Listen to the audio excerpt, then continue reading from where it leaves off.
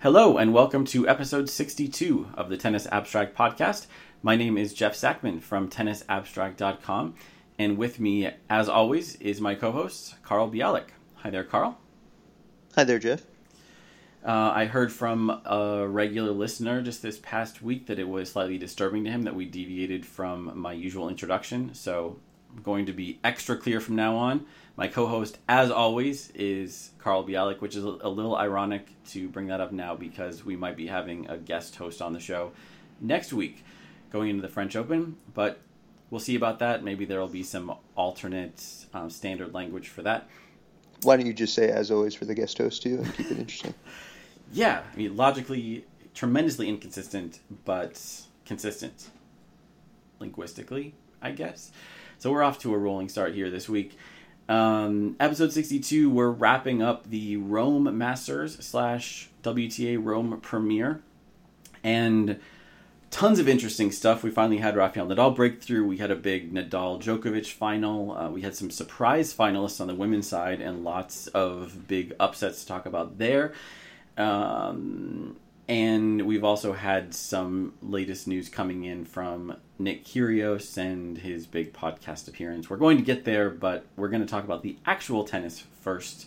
Starting with Nadal-Djokovic. So, like I said, Nadal has finally made his breakthrough on clay this season. It's been all semifinal losses so far this season, but he cruised through the Rome draw, came up against Djokovic in the final, and I mean, it went 3 sets, but as 3-set matches go, he won that pretty easily. So, Carl, this is definitely a step up for Rafa. He was playing better tennis this week than he was on clay thus far, right? Well, that's a loaded question, but yes, absolutely. I mean, he was dominating some of his early matches, including when, like, most of the players, he was forced to play 2 matches in a day. Or I guess I shouldn't say most of the players who won their first match that day. And he was dominant in the first and third sets against Djokovic, 6-0, 6-1, and could have won that second one. And this is Djokovic coming off of victory in Madrid last week. So very, very impressive. I guess because everyone else is saying it, including Djokovic, Rafa is the absolute clear French Open favorite. It's just funny to think about where things stood a week ago. I think you were sure he was still the favorite, and I think I leaned that way. But it's, this is his fourth clay tournament, so we shouldn't completely discount the first 3. Yeah, that's true. He did look notably shaky for Rafa by his standards in those previous 3 tournaments, at least in the matches that he lost.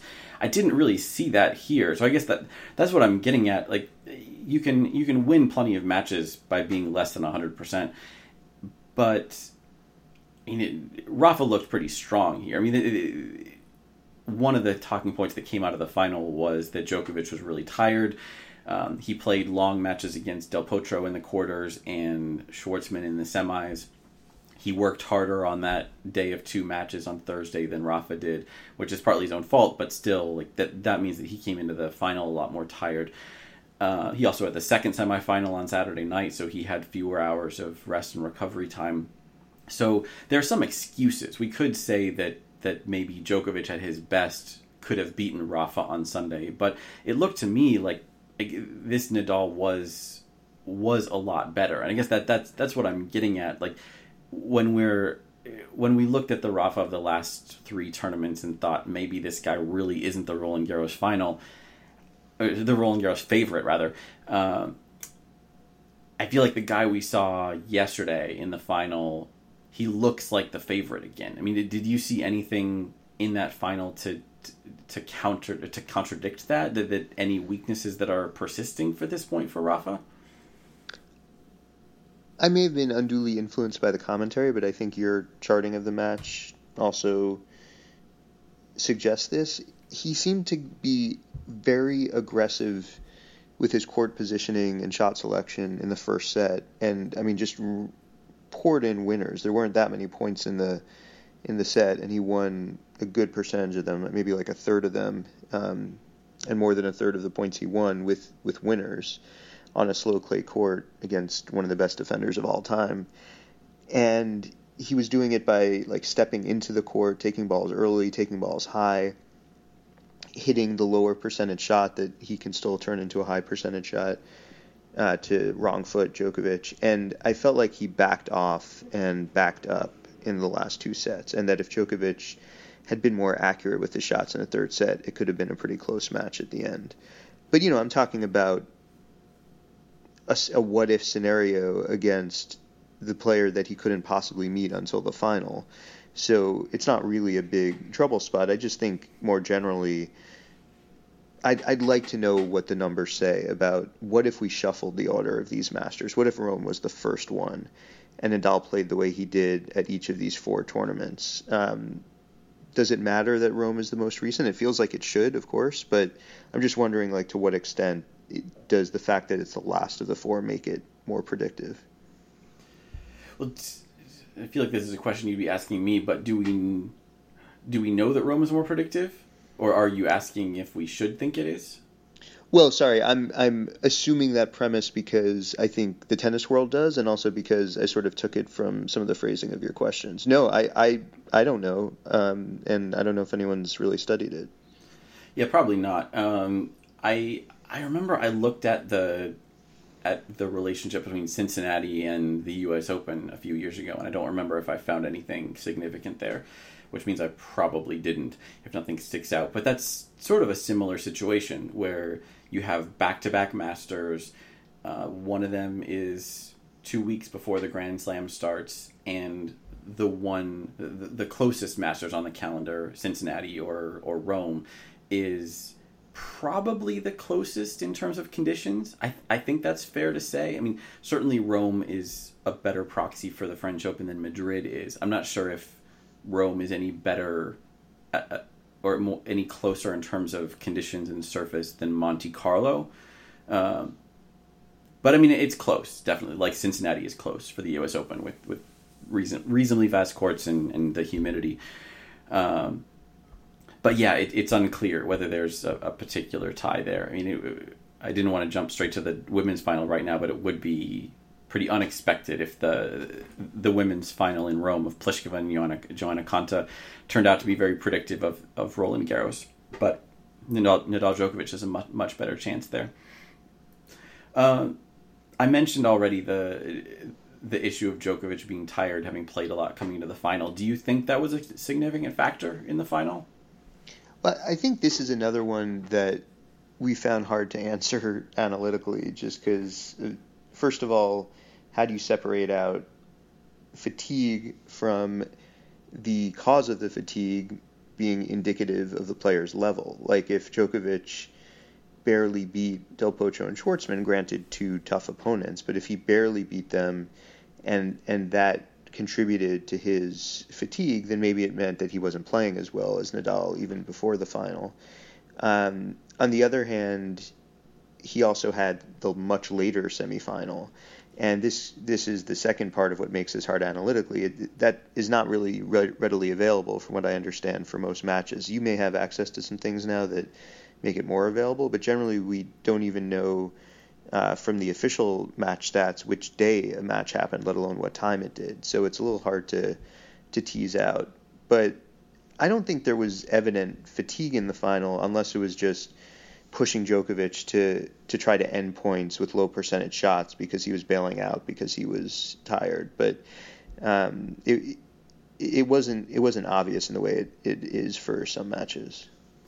Okay, I did. Maybe I was looking for it too much, but I did think Djokovic looked tired in the first set. And I think that does explain some of the tactics you're talking about. You've already hinted at that. But Djokovic was coming in a little bit more than he normally would, so he was making an effort to shorten points, and that opened up the opportunities for Nadal to end points.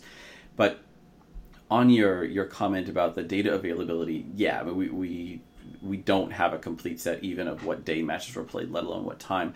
But that is getting better. I'm not collecting the data, but one of the websites that does a good job of aggregating all this stuff is FlashScore, and FlashScore does record the date and time of every match.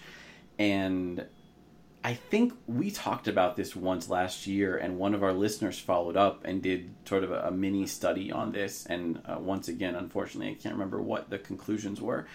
But even if we were just to look at semifinals and finals, there's almost always going to be the semifinals at different times. So maybe they won't be as separated as these two. I guess at men-only tournaments, they'll generally be back-to-back. So there might only be a 2-hour difference. But at every tournament, there will be some difference. So I guess if you had the times of the semifinals, you could run a regression with ELO scores and see whether whether the time of the semis and the implied difference in rest time had any influence on the result over and above what we'd expect from ELO scores. That would still leave us open to the point you bring up, that there could be some form issues going on that are revealed by how much time players are spending on court. There's plenty of things you could potentially add to the analysis as well, but at least it's possible. We have that data going back a few years now, even if it's not in a convenient open database form. I'd be really interested in an extreme case where one player has to play sort of a play-in match in a day to face an opponent who already won their match the day before. So you've got like a really big difference in recency of last match. And maybe that would be quite a smaller sample, but it might give you, if the effect doesn't exist there, then it seems unlikely it would exist the other way. Yeah, that's true. And I guess you do get some of those from the big day in Rome on Thursday. There weren't very many people who only had the one match, but there were a few. And I think Schwartzman was one who fought through that. Like he had to play his way into the round of 16 in the morning, and then he played Matteo Berrettini in the round of 16 after that, and Berrettini didn't have to play in the morning. He had played his match before the rain. But Schwartzman got through that. That's just an anecdote. It doesn't answer your question, but that would be interesting. The other sort of a more extreme example is the cases at Grand Slams where the men's semifinals are on different days. Well, they'll do one on Thursday and one on Friday, and then the finals on Sunday. And I remember from years ago, the commentator sharing a stat there that the player who had the Thursday semifinal had won like 10 of the last 11 or something. I'm just making that up, but it was a really extreme swing in one direction. And part of that might have been because that was always the top half of the draw, so that was always the number one seed. I mean, we need a lot more data to really draw any conclusions from that, but that's another case where there's a big difference in possible recovery time. Well, not a giant difference percentage-wise, though. Well, probably a bigger difference than the number of hours in the semifinals in Rome. Like if basically you're looking at 72 hours instead of 48, and Rafa and Novak were looking at, well, I guess it's about the same, maybe 24 hours versus 16. So it's the same ratio. And I mean, there's also a question of, is there diminishing returns? It could work the other way, I guess, but how much better is 3 days than 2? I would guess not very much, but maybe, I don't know. I mean, players take off whole weeks to recover, so maybe every day counts, and maybe the effect compounds. I mean, we just need more data. When I hear 10 of the last 11, I think, oh, so what did the previous 5 do? Why did you cut it off there? And I think when there was a similar stat about, who got the first men's semi, when the U.S. Open used to have like that Super Saturday format. Yeah. That it was a wash. Not as extreme of a difference it was extreme for both players because they were going to play the next day. But yeah, I think it was not an advantage. And maybe it was partly because of this number one seed factor flipping the other way. I mean, could that be because all those years they did the 2 semis on Saturday, they were constantly having to push the final back to Monday? So it kind of canceled out the difference? Yeah, I think they were including lots of Sunday years. But yeah, there was like a 5-year streak. And I remember because it changed my plans all 5 of those years quite dramatically. Yeah, I remember that 5-year stretch too, because every single year, I thought, wow, all these people are being inconvenienced and thus can't go to the final. Therefore, there must be great deals on the secondary market. And then discovering, no, there were not great deals on the secondary market. Everyone was still going and tickets were still really expensive. So I went through that cycle 5 years in a row. I did have two friends who once just showed up at the stadium and got good. Someone was standing outside dumping them. But it did seem like a lot of people just left work early on Monday. Like they scheduled it for 4:30, and the stadium filled up at about 6, which is pretty sad for a final. Yeah. I mean, I guess it's the U.S. Open final. If you've got a ticket, you're going to go. So let's see. One more thing I wanted to talk about with Djokovic is he hit a lot of drop shots in the final, and it was bad. I mean, I had the numbers pulled up a second ago. I think he won like 1/3 of the points that he hit drop shots on. Sorry for the clicking, but I'm going to check. I remember 39%. 39% is right. So, okay, here are our numbers. He hit 18 drop shots. 7 of them were in points that he won. 11 were in points that he lost. Of the 18, 5 went for winners. 6 were unforced errors. And to put some context on that, the average player gets winners on about a quarter of their drop shots, and he did that. So he hit the right number, or the usual number of winners, but he hit twice as many unforced errors as usual. And the typical player wins a little bit more than half the points in which they hit a drop shot, and he won, like you say, 39%. So not a great performance. I mean, one explanation for that could always be the situations he's choosing to hit them in, either just poor choices or he's hitting them more as defensive shots, which is always going to be a losing proposition against Nadal. Do you think this is more situational, or do you think this is just a bad day for Novak's drop shot?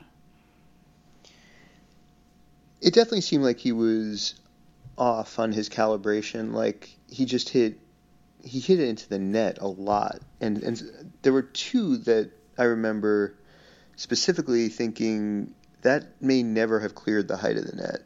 So it was like these flat, slicey, which is not the right way to hit a drop. I mean, you can. There are times when you do want to hit kind of a low, slicey ball, but the intent was clearly drop shot from the depth of the shot, the lack of the depth of the shot, the shallowness.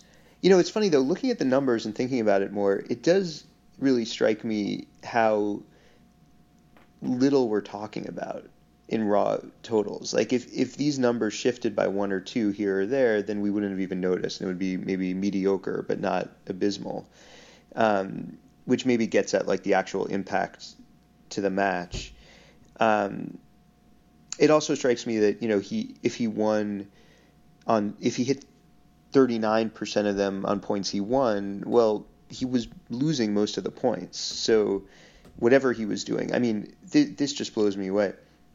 28% of his top spinner flat backhands were in points he won. And almost all of his drop shots, all but one of his drop shots, were backhand. So like the alternative he was choosing against was the slice, which he never hit. He hit 2. Or, his usual backhand ground stroke, which is probably the best backhand of all time. But it wasn't working. So, it's in that context that it stinks a little less. The one other thing that makes it stink even less for me is just thinking of some of the situations in which he hit them. And, Rafa, one of the things Rafa does so well on clay is getting opponents on or wide of the sidelines, so that even if they come up with a good shot, they've left almost their entire court open widthwise.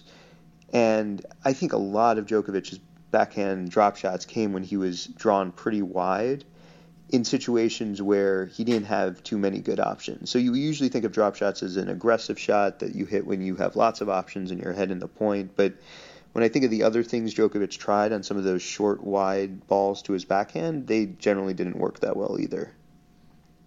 So you're leaning more on the tactical side, that it wasn't that technically something's wrong with his drop shot. I mean, there were some cases there were, but often he wasn't going to win the point anyway. It was just... He was behind in the point. Or like, he was not behind in the point against most mortals, but with where Rafa put him and the reason Rafa put him there, he was behind in the point. Yes, so I agree with you there. Another shot we talk about a lot with Djokovic is the smash, and he managed to miss a couple of those in the match as well. And I always like to talk about the smash because I've done a lot of work on that in the past and used the Match Charting Project data to get a sense of not only who hits them well and who doesn't, but also how much they can potentially matter. Like, if having a good smash versus a mediocre smash will have like X effect on your winning percentage or a certain effect on your ranking. And it's pretty small, but it's something. Like, I can't remember what my headline finding was, but the difference between being a mediocre or average smasher versus being Jo-Wilfried Tsonga, who I think was the best smash player on tour. I mean, it's worth at least a few spots in the rankings. It's worth something. And would you think that the difference between having a mediocre drop shot and being like the best drop shotter on tour is similar to that, greater than that? Ooh, I didn't see that twist at the end. Back to the drop shot. I think it's probably greater because it's a little bit more in your control. I mean, your opponent has to give you a short ball for it to be a good option, but I just feel like short balls happen naturally more often than, and you can kind of like force them more often than you can like be guaranteed a smash. I mean, I think some players don't get smashes because they have good smashes, and so opponents go for harder shots than lobs, or shots that are generally less likely to work in that situation. But yeah, it just seems like if you have a terrible smash, then I guess opponents can try to like set it up for you to hit one. But if you have a terrible drop shot, you can just holster it for the most part and use other tactics. But if you have a really good drop shot, you can find ways to hit a whole lot of them in a match. So I think the number of drop shots ranges more widely between players, and so the players with really good ones can make it a really big part of their game. Yeah, and that's one thing that's surprising with Djokovic's performance yesterday is he chose to make it a big part of the game. I mean, it's still a small number of shots compared to the total number of shots you hit in a match, but I mean, he hit 18 of them. So by comparison, probably the most impressive drop shot performance of the entire week was Marketa Vondroušova's upset of Simona Halep. And the highlight reel is just drop shot after drop shot, partly because her drop shot is outstanding. I mean, she manages to get a ton of backspin on the shots. She never seems to miss them. And at least in that match, she really didn't. She won 18 of the 21 points she hit drop shots in. But my point is that like that match was, I think, even a little bit longer in terms of number of points than the Nadal-Djokovic match. And Djokovic hit almost as many drop shots. So I follow your logic, and this is something we come back to a lot, that it's not so much the percentage, but how often you hit them. So if Vondroušova was winning 90% of her drop shot points, that probably means she should have been hitting them even more often to bring that number down to maybe not down to her average points won rate, but closer, just to take more advantage of a good weapon. But Djokovic seemed to be going back to the well on something that was worse, at least neutral compared to other options. Which is a bit baffling in this context, that it doesn't seem to follow the logic of using your superior skills more often. I mean, is there something I'm missing here with that, or with Djokovic's performance yesterday? No, I don't think you're missing. I mean, I think that, one thing that I don't think you're implying, but just to say it, and we've talked about it before, like, players don't have the running match stats in their head. So he must have remembered, God, I've hit a lot into the net, but he probably also remembered the winners. And if he was off by just a couple, then he might have thought, okay, this isn't working great, but it's not terrible. I guess I'll keep doing it, to the extent that it was conscious. But, I also think we really want to see, if we're thinking of players as being fairly analytical, even if unconsciously, then it would make more sense for them to think of all their prior work, or at least all their prior work against this player. And maybe on balance in recent matches against Nadal, the drop shot has been effective for Djokovic. So he could have thought, well, it hasn't worked so well the last few points, but it's worked well the last 30 times I've tried it against Nadal across all matches. So it's the right move, and I shouldn't shift away from it. The one other thought I have is not analytical, but just that we see lots of players who do things that aren't in their best interest in terms of winning points because for some reason they just like doing it, like they get more pleasure from that kind of winner than they do from others, so it's worth it to them even if they lose more points. And there are certain shots that Djokovic is obviously an incredibly efficient player who's very tactically sound, but there are some decisions he makes that seem more like because this is really cool than because this is the right shot. I'm saying he has a little bit of Kyrgios in him, and this is one of those things. I think that he just really likes the feeling of pulling off a really nice drop shot or drop volley that bounces really close to the net and then turns sideways, and that feels so good that he will chase that feeling. And this is completely speculative and just based on watching, probably hundreds of his matches, but that's a hunch I have that every player has a little bit of that in them. And I think back to a New York Times article about the drop shot years ago in which Jürgen Meltzer described hitting a really good one and then continuing to hit drop shots afterwards because that one felt so good, even when consciously it's a bad decision. Interesting. And as you were saying that, I was looking up Djokovic's career drop shot success rates. You highlighted that he might have been more successful against Nadal in the past. And we have it would be nice if I could split up the numbers like this and look at just his matches against Nadal, because we have them all charted, but I don't have a quick way of pulling up those numbers. But I can talk about his career average over the 284 charted matches we have. And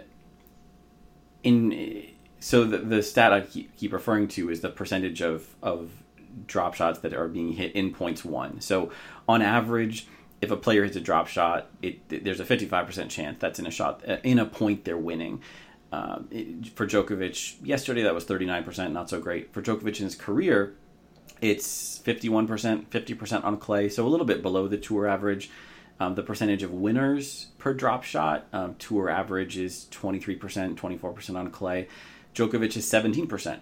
So that could be because he's going to the well more often than the average player, and maybe not always in the best selected situations, but it could be that his drop shot isn't that great, and maybe he should know that better after all these years of using it. And maybe it's because of your reasoning or your speculation that he just really likes to hit it, and he's willing to take a few lost points for the joy of occasionally getting a drop shot. Certainly in many of his matches he has points to spare, so that could be going on. A little showboating could affect the stat line over the course of a career.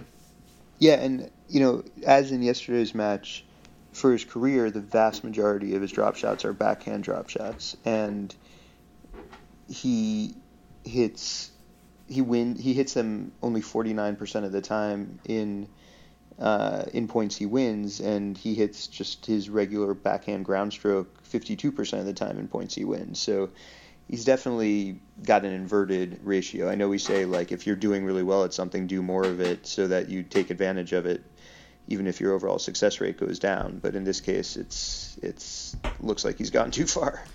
Yeah, and as you were alluding to earlier, comparing it to the smash, it's a lot more difficult of a thing to analyze, just because some drop shot situations are so different from others. So if someone like Marketa Vondrousova is winning 90% of their drop shot points, then it could be that she's just taking her most offensive, advantageous positions and hitting drop shots there. That isn't entirely the case. I've watched enough Vondrousova to know that's not the case with her. But if you see someone who goes 3 for 3 over the course of a match for drop shots, those are probably situations where they could have hit a forehand winner or an approach shot that set up a volley winner.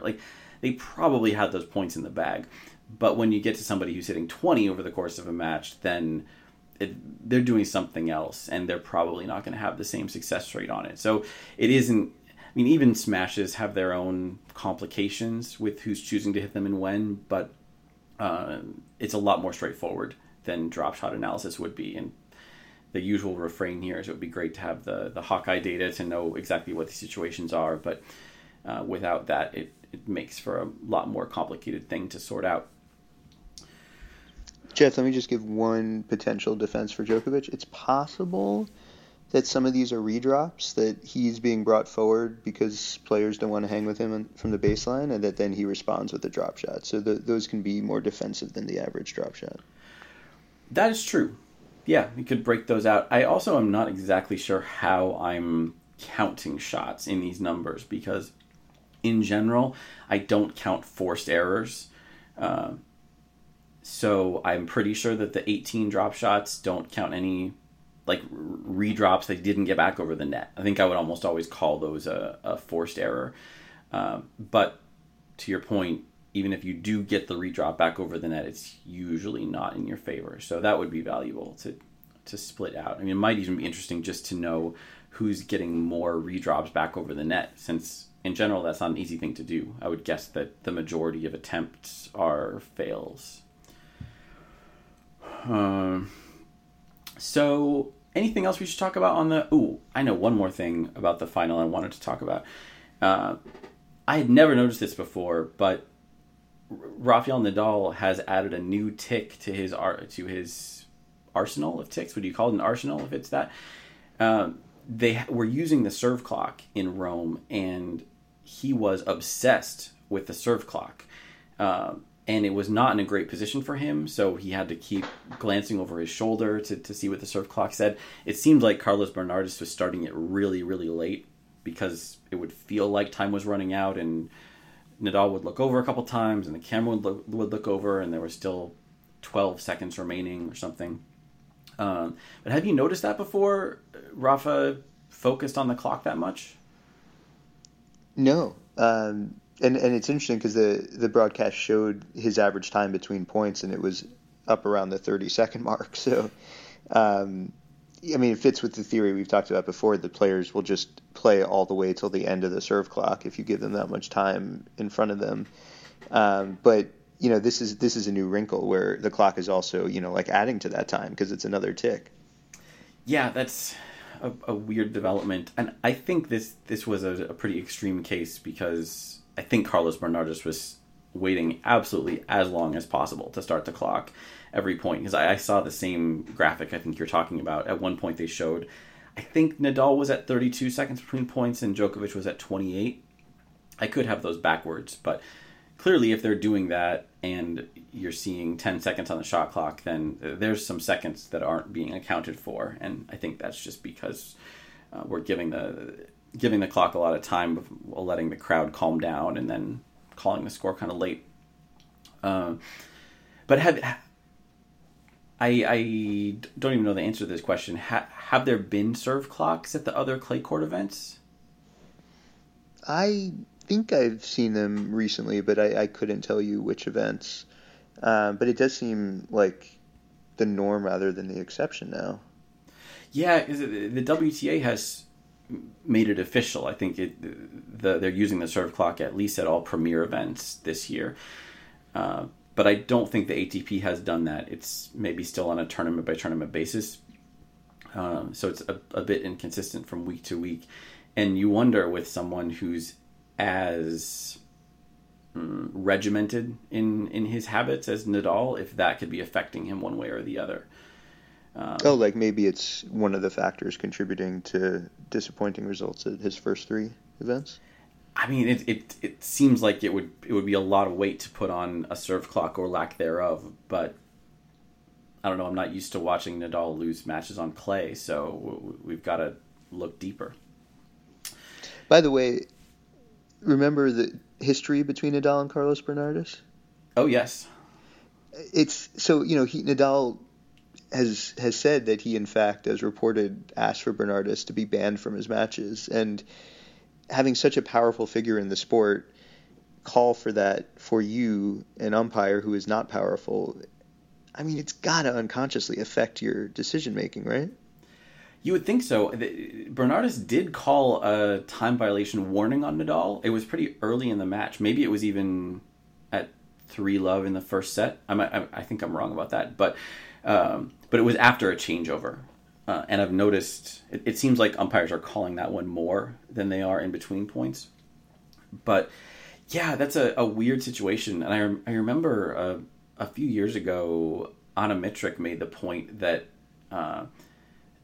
that I think she was just saying that Nadal and other top players have way too much power. That you have someone like Bernardus who's literally doing his job, and because the person he's officiating over disagrees or doesn't like the conclusions he's drawing, then that can affect his career. I mean, not to the over the period of time where Bernardus wasn't calling any Nadal matches, like there's a lot of big matches that he's being excluded from, like Masters finals and Slam finals, and those are the sort of things that are the pinnacle of the tennis umpiring profession. And that's what disagreeing with Rafael Nadal costs you. And I'm sure that would be the case with Federer and probably Djokovic as well. That was the highest profile player umpire dispute I'm aware of.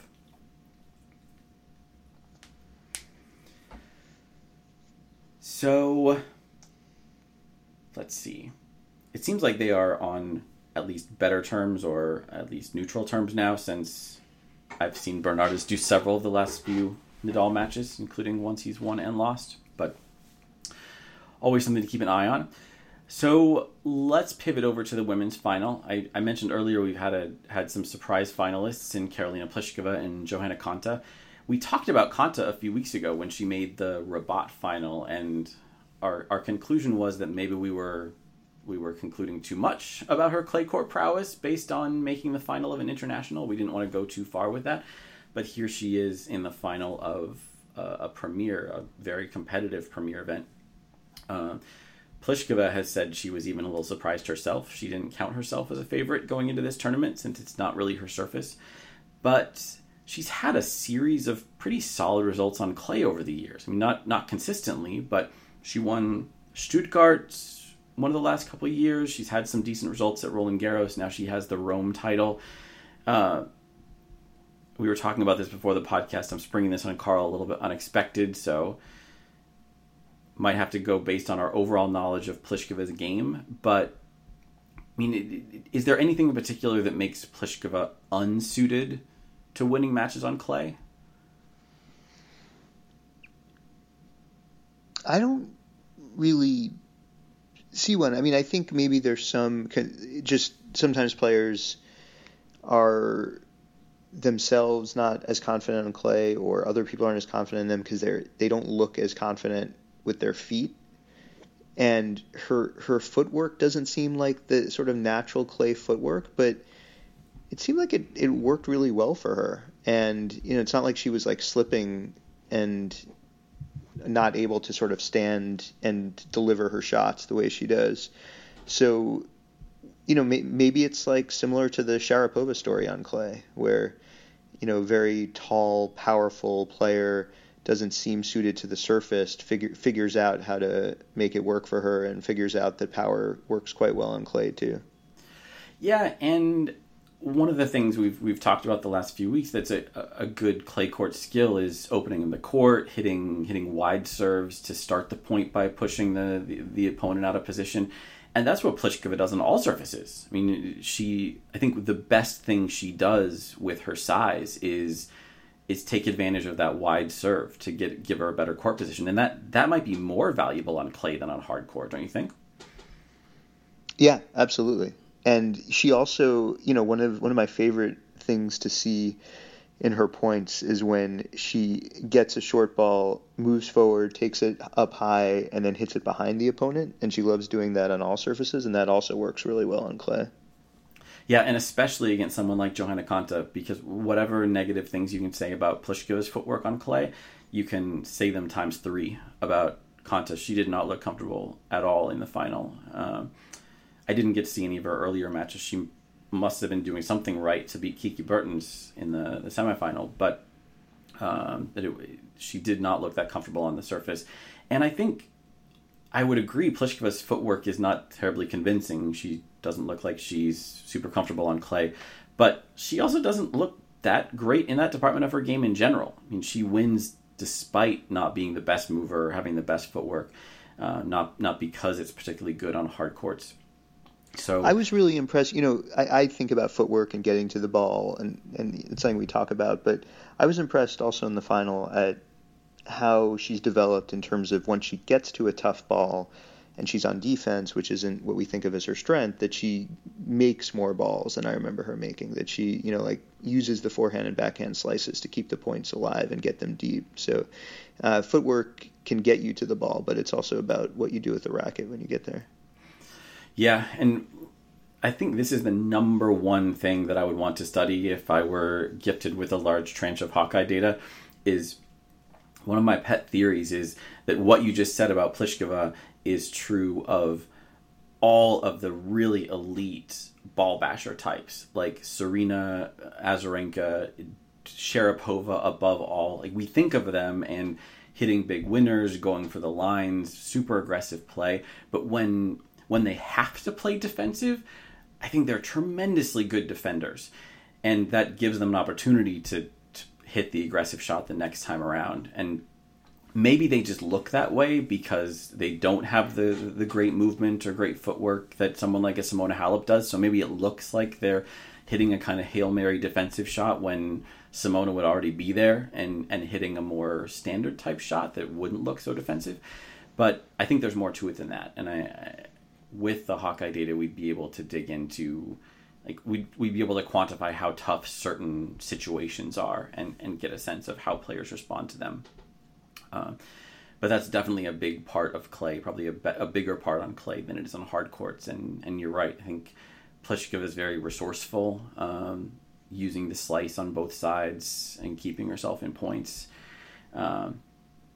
And she's not super aggressive. And I noticed in the final, even against Konta, who herself is pretty aggressive, on Pliškova's serve, the average rally was 3.8 shots, which I think is even a little bit higher than tour average.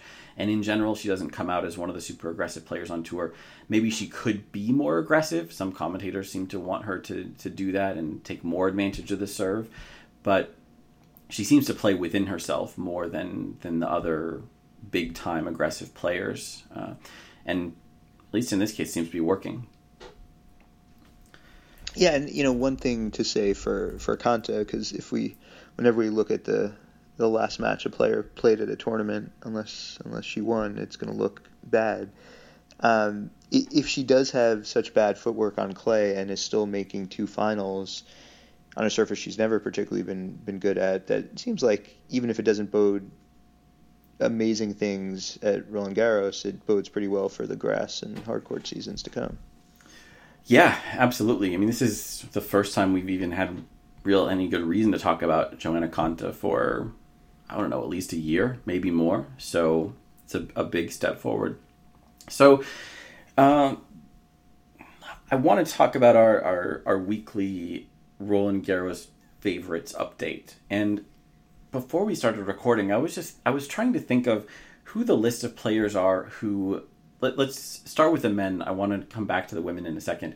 But it seems like the list of people who could conceivably is too strong of a word, too extreme of a word, who we would have any reason to predict would win Roland Garros is extremely small. So if we start with, let's say, Nadal, Djokovic, Dominic Thiem, I mean, who else do you think should even be in the conversation? Tsitsipas. Okay. I mean, I guess Wawrinka, because what he's done in the past, but he hasn't done that much this season to warrant it. But yeah, I tend to just put past French Open champs in there, which makes me also at least mention Federer, although I guess we don't even know if he's going to play. And Andres Gomez? Well, I think Borg has the best chance of all. Okay. And is that it?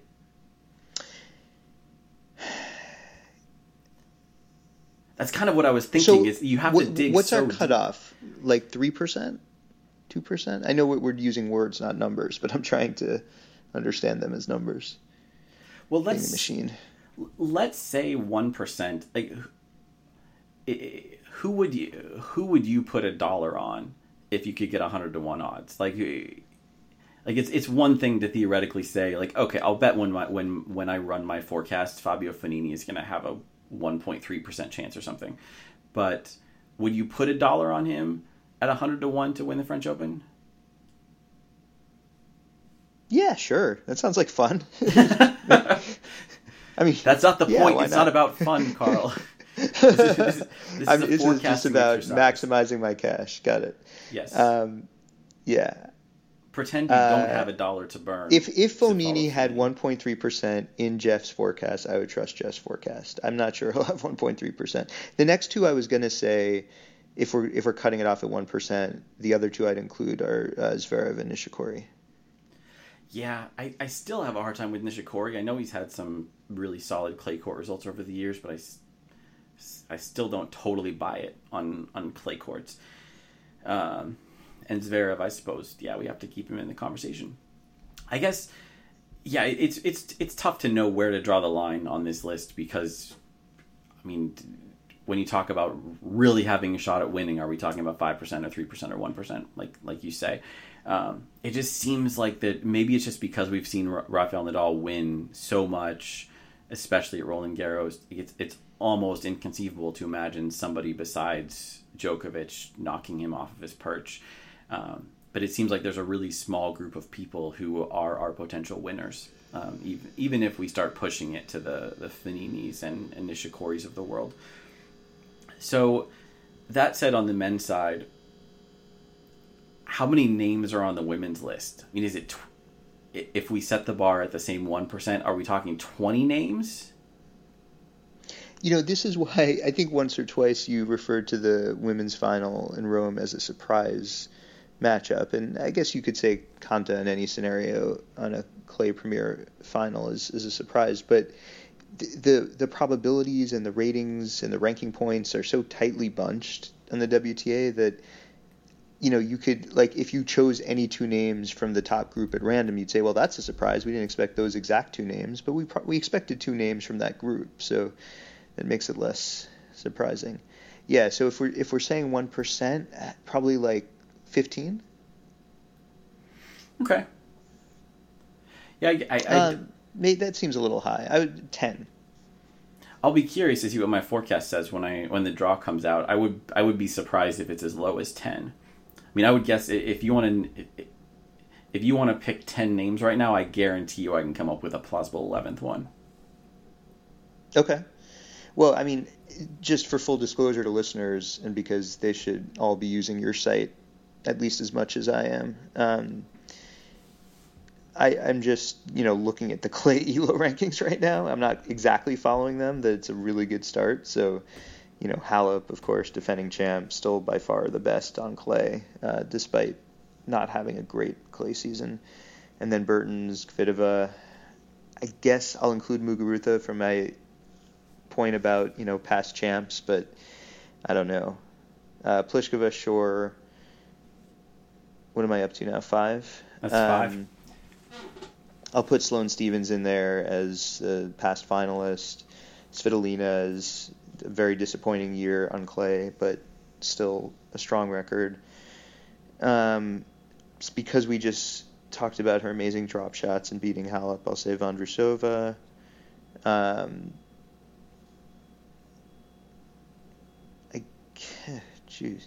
got to say Osaka because she won the last 2 slams, and then Serena.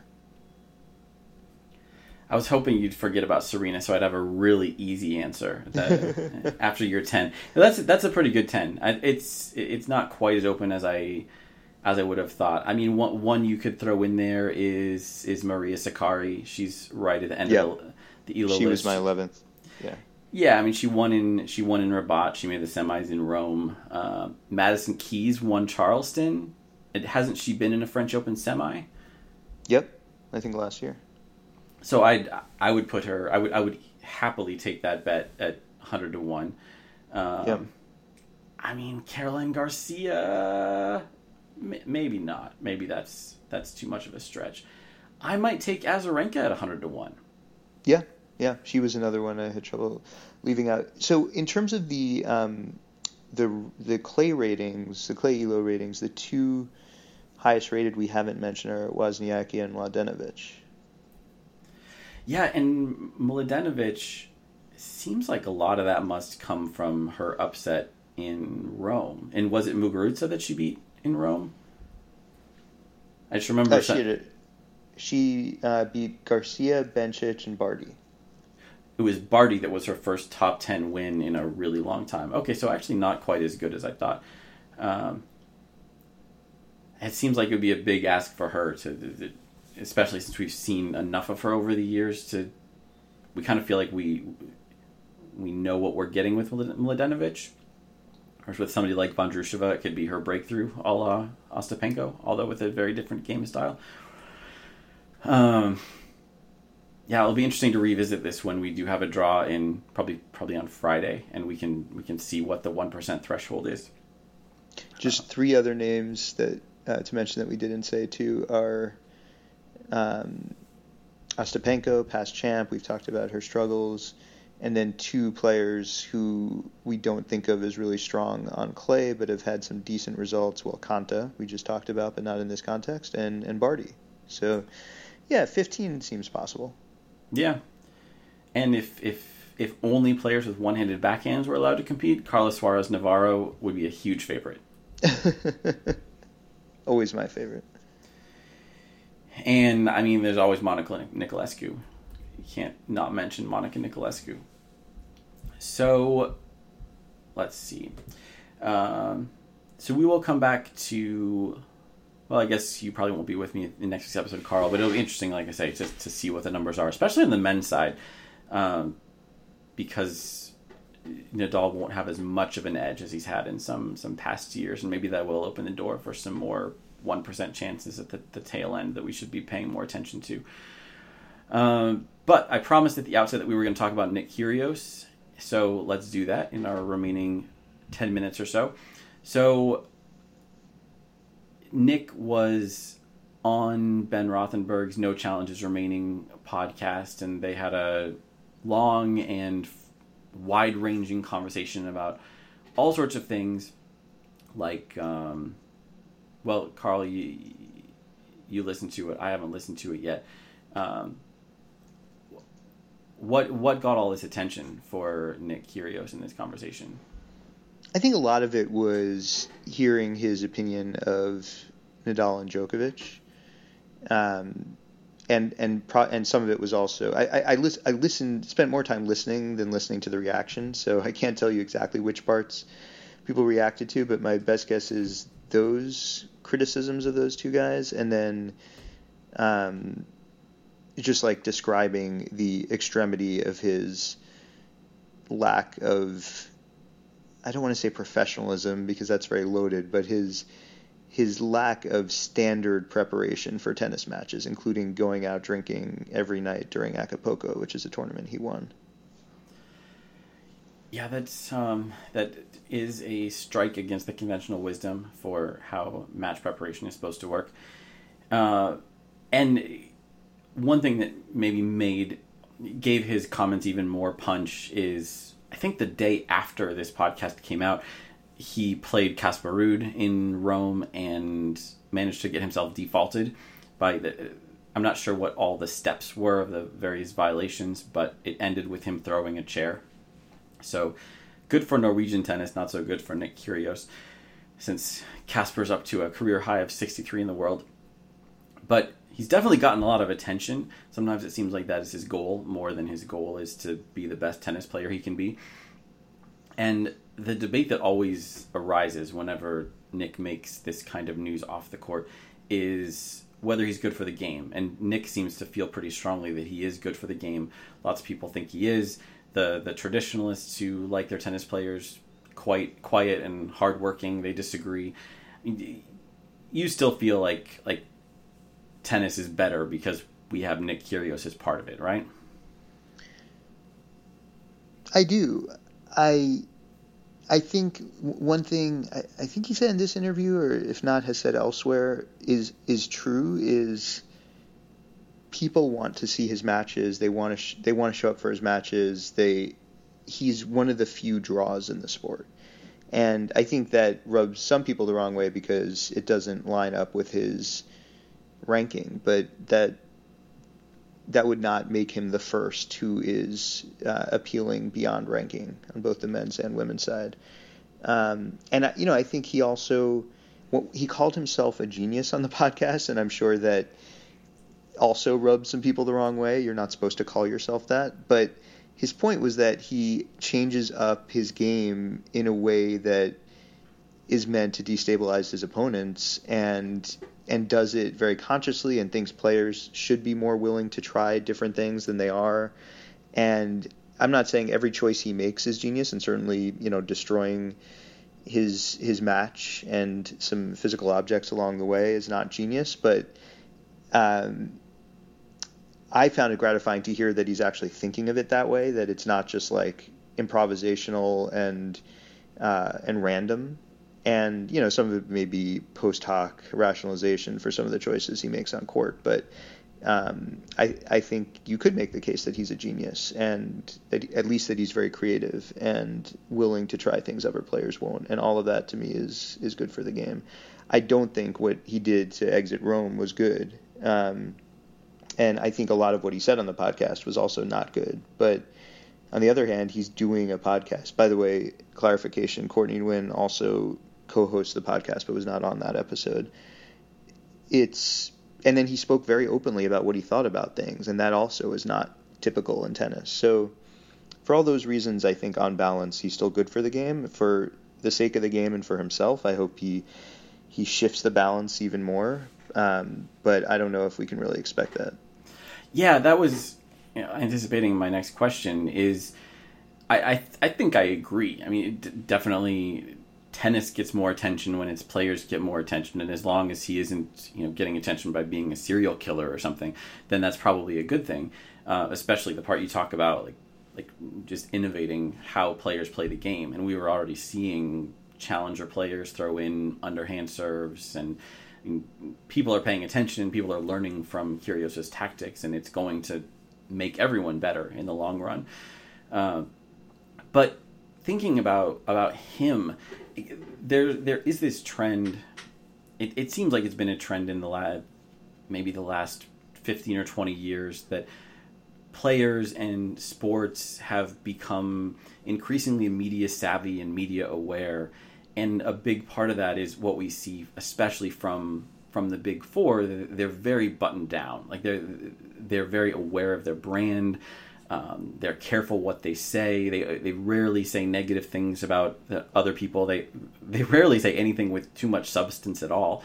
And it's easy to dislike that because we want to get into their heads. We want to know them better. We want to know more about how they play, why they make the decisions they do. But I wonder if apart from the branding aspect of this, if maybe that's just a healthier way to be an elite athlete. Like if you're focused on all the noise you're making off the court, maybe that's a distraction. I mean, do you think that Nick could keep his troublemaking ways, his willingness to say whatever he wants, his willingness to make enemies around the sport? Could he do that and become a perennial top 5 player? It's a great question. I mean, some of what he talked about on No Challenges Remaining was describing his sense of sort of wonder and alienation from the other players. Like they were almost another species. Like they were so locked in and so focused on one thing to the extent that they were basically dull in every other way. It was sort of like the David Foster Wallace piece on Michael Joyce as told by Nick Kyrgios. And it ties into what we've talked about on recent episodes about focus being a skill. And Kyrgios said as much and said it's just he said, I think it is a skill and it's a skill I don't really have. He described playing doubles with Bernard Tomic and realizing how far he was from the norm when he realized that his doubles partner was more focused than he was. So I guess the other question is, like, could you, like, be supremely focused and intense and you know, ready to do all the hard work off the court and all the things you hear are necessary to succeed? Could you do all that and also be colorful and be a media personality? I don't know. Maybe Serena Williams fits that bill? I don't know. I don't know enough about her practice regimen. I'm trying to think of, like, who, you know. Well, John Andy McEnroe. Murray was well, I don't know how hard, and McEnroe took breaks, and Kyrgios is often compared to McEnroe, but, like, not quite as much of a genius as McEnroe. Yeah. Well, and Murray, the level of the level of competition is higher, and just the general level of focus. Like, yes. I think, especially back in Rod Laver's day, but certainly still in McEnroe's day, it was not an unusual thing to go out drinking during tournaments. But I think now the fact that Kyrgios says he did that is like truly alien to most players' experience, at least at the top. Yeah. I also think of Andy Murray, who's the guy Kyrgios always seemed to love the most among top players, and that came through in the podcast too. And I mean, he clearly works incredibly hard, but also was always very candid and funny, even if in a very dry way, with the press, and very active on social media, or somewhat active on social media. So I wonder if Murray is sort of the balance that Kyrgios could hope to achieve. Yeah, I would think if I were Kyrgios's psychologist / advisor or something, that maybe the way you'd sell that is to say, like, okay, Andy Murray is hyper focused. He's 100% in on the tennis, but that doesn't mean he has to compromise who he is or what he believes in. And I think that's the difference between him and the rest of the big four. Is I think the other three are so polished most of the time that if they did have strong opinions, then we wouldn't hear about them. Whereas with Murray, you feel like you would. So yeah, that might be the middle ground to aim for. It's still a big compromise for Kyrgios to make from where he is right now. Anything else on the Kyrgios podcast we should touch on? He was, I think, suspended and disciplined for saying some terrible things in a match against Stan Wawrinka a couple years ago, which also dragged in Donna Vekic and were sexist. And he was basically like, yeah, I'm more mature now. I know where the mic is. I wouldn't say something when I'm mic'd. So, you know, he's, like I said, on balance, I think he's good for the sport, but I think there's a lot he could do to improve. Yeah, that is true. Yeah, I can't. When it comes to things like throwing chairs, I just can't wrap my head around not being able to stop that. Like, if I can understand getting really angry and feeling like the world is unjust, but I can't imagine not being able to just bottle it up, lose the match, and go home. But maybe that's why I have a tennis podcast, and Nick Kyrgios is one of the best tennis players on earth. The things we'll never know. So I think that'll do it for this week. Carl, as always, thank you for joining me. Thanks, Jeff. We'll all be looking ahead to the French Open draws in a few days, and the qualifying is already underway. There's several completed matches already on Monday on the men's draw. So enjoy that in some form or other. The Tennis Abstract podcast will be back next weekend, either Saturday, Sunday, or Monday, probably Sunday next week. So keep an eye out for that. Thanks for listening, and we'll see you then.